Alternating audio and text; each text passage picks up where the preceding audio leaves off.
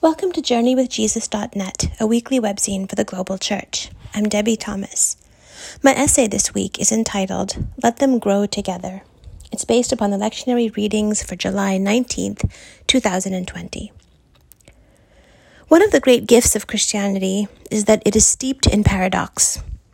Every facet of the religion, from its theology to its ethics to its holy book to its founder's own identity, invites us to occupy holy in-between places of hard but life-giving ambiguity.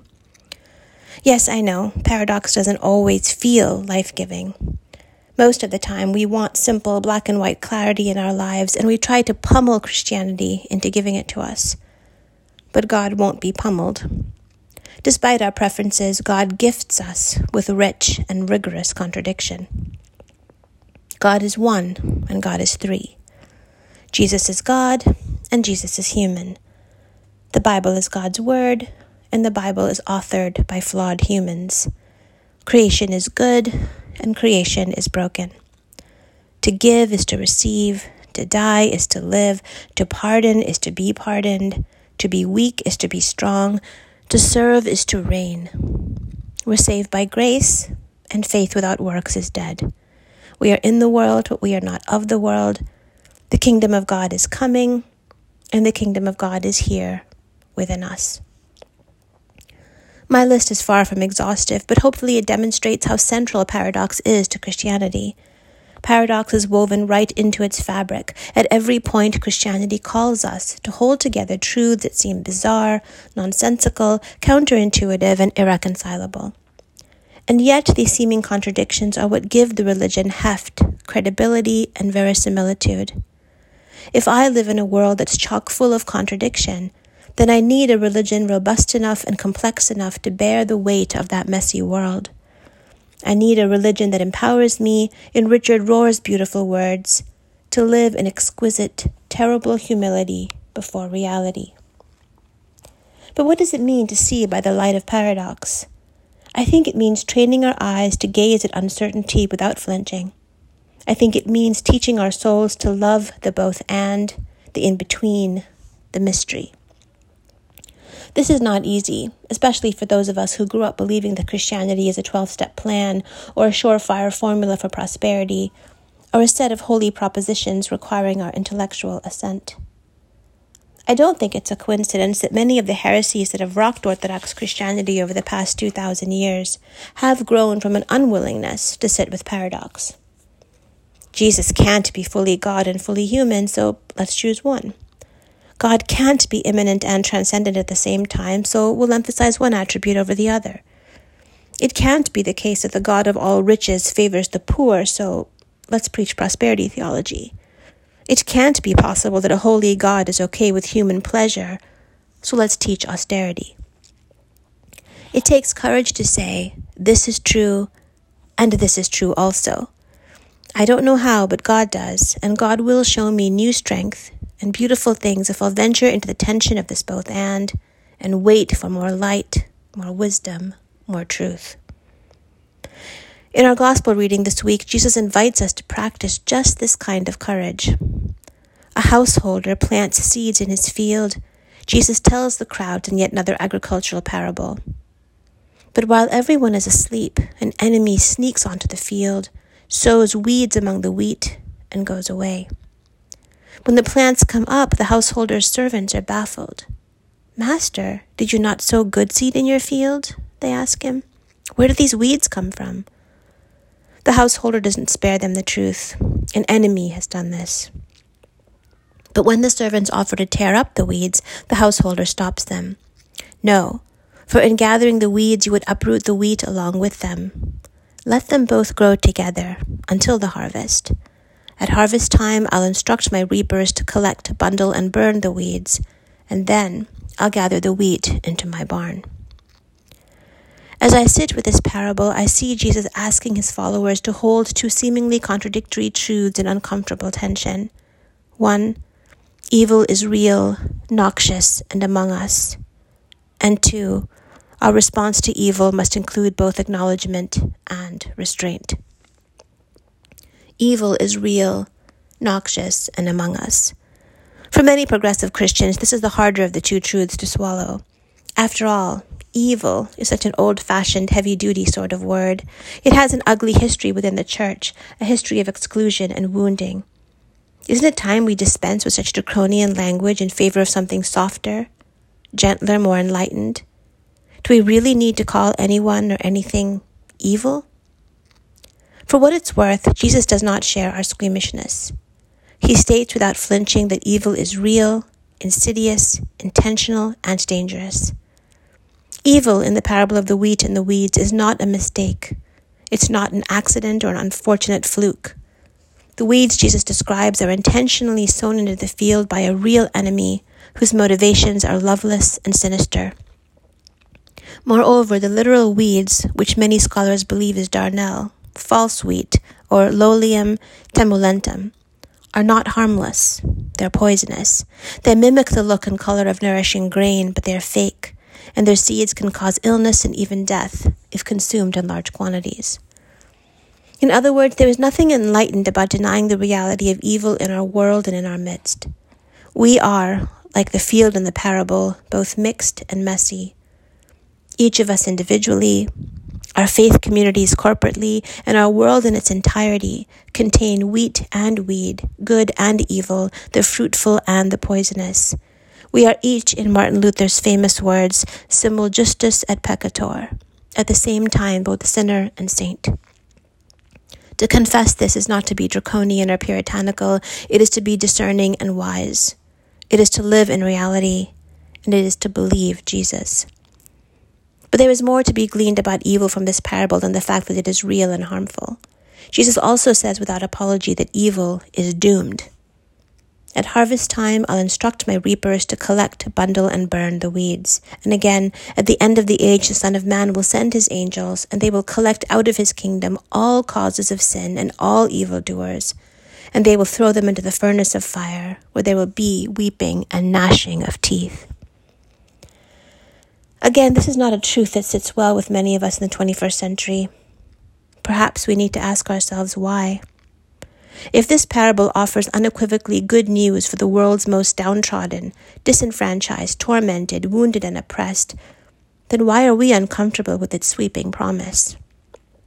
What does our discomfort say about us, about our location vis-a-vis injustice, oppression, cruelty, and suffering? What version of divine love are we preaching if it doesn't include a finale of justice for the world's most broken and desperate people? What is compassion in the end, without justice, without an embodied realization of the good and the whole and the restored and the abundant? If there will never be an actual making right for the most victimized among us, then what is the gospel? And why are we bothering with it? What is the good news of Christianity? In his ultimately eschatological parable, Jesus promises his listeners that justice is both necessary for an abundant harvest and certain, because God wills it. Yes, the weeds may win out in this lifetime. Jesus does not deny the grim reality of life here and now. Evil may claim victory for many seasons, lifetimes, and generations, but the passionate, protective, and deeply righteous love of God will not suffer evil to rule the world forever. Oppression will end. Injustice will die. The wheat will thrive and the weeds will not. All causes of evil and all evildoers, Jesus says, will be exposed and disempowered. All causes of evil. The causes we condemn in others and the causes we complacently excuse in ourselves. The causes that are personal and the causes that are systemic. The causes we know about and the causes we don't.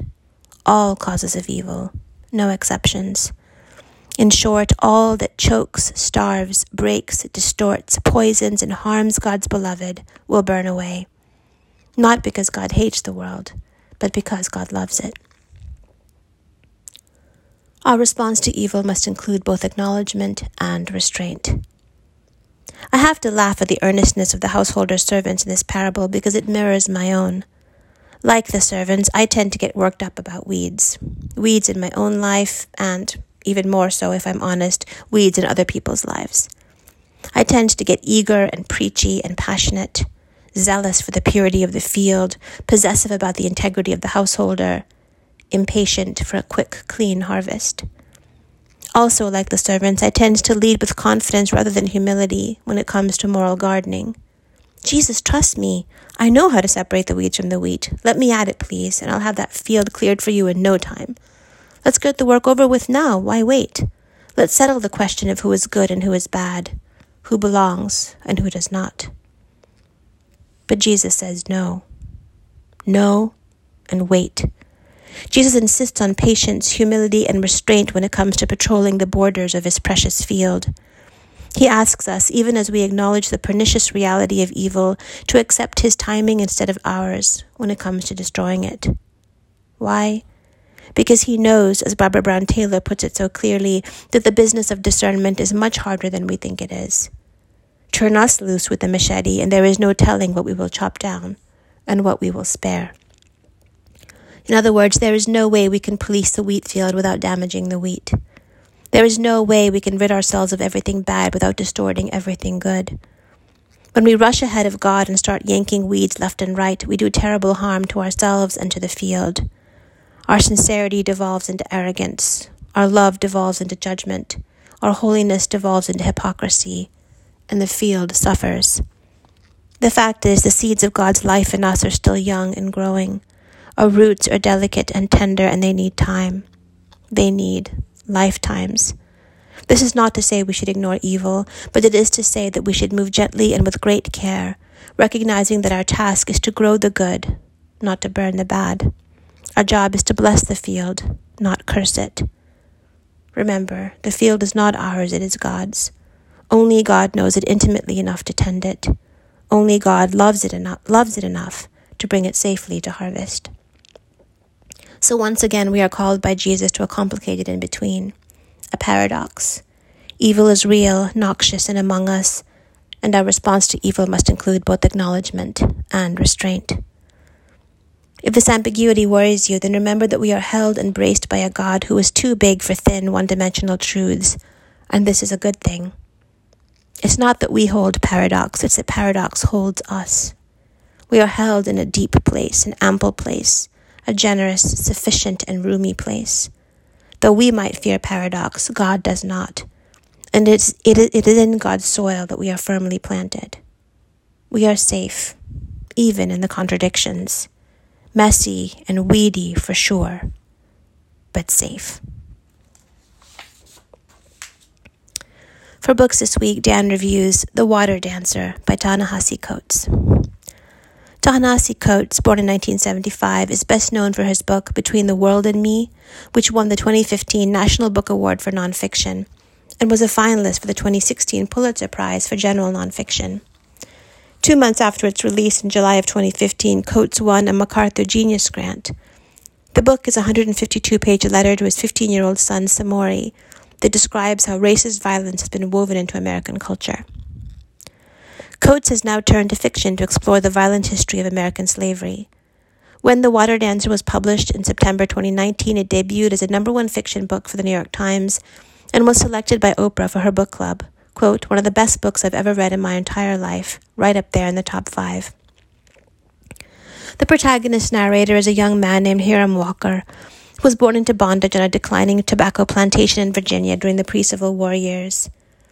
And since there will be many shades of gray in this novel, it's fitting that his mother is a black slave and his father is the white owner of the plantation. At the age of 9, Hiram was put to work like a man.